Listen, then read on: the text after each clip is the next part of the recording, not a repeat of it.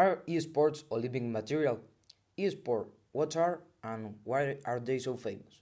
Nowadays, with the advance of technology, there are a lot of variety of games that have arrived at a competitive level, which generates that many gamers want to demonstrate who is the best. So for this, they created the esports.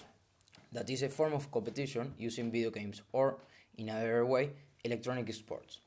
And why are they so famous? We could say that younger generations all play or spend a lot of time with consoles or computers, which implies that they have a great knowledge of these games. At the same time, they observe the best players in the world, which are generally the members of esports, and therefore the fame of these tournaments. Now we are going to introduce the real topic of the podcast, which is that if esports are considered an Olympic sport. Many people think that they can be considered sport because in this type of activity you work with the brain, like chess. Also, you play as a team, and like all sports, you have to train. This makes the esport very similar to other sports. In the other group, we have old people who do not consider it a sport for different reasons. For example, that video games do not involve physical activity. Others say that it's simply a competition that requires skill and coordination. I was also interested to know what some athletes thought, including Sarah Walker, the three-time world champion BMX competitor, said in an interview with the Inside the Games. The main difference for me is I want to practice an Olympic discipline. If I want to try one of them, I actually have to go out and do it. I have to be active. Where gaming is right now, if I was impaired to be a gamer, my first step is to go home and sit on the couch. There are many points of view about this topic because esports are still in process to see if they are considered sport.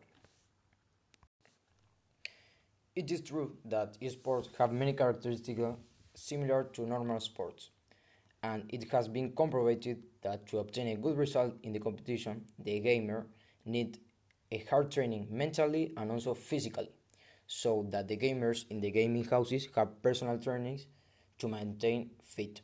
With this fact, it falls into the argument that esports don't involucrate physical exercise.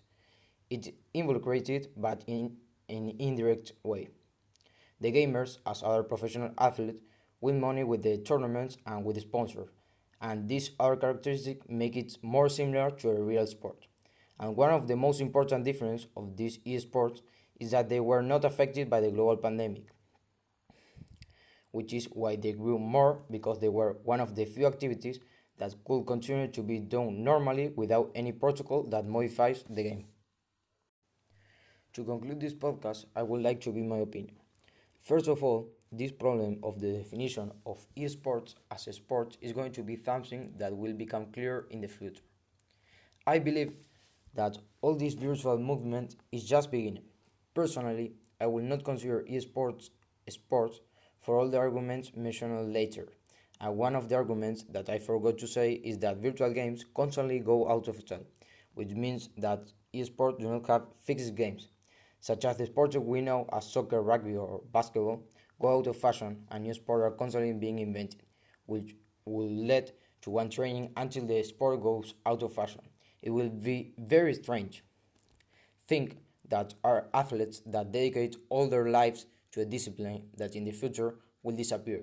So, because of that, esports is not true sports.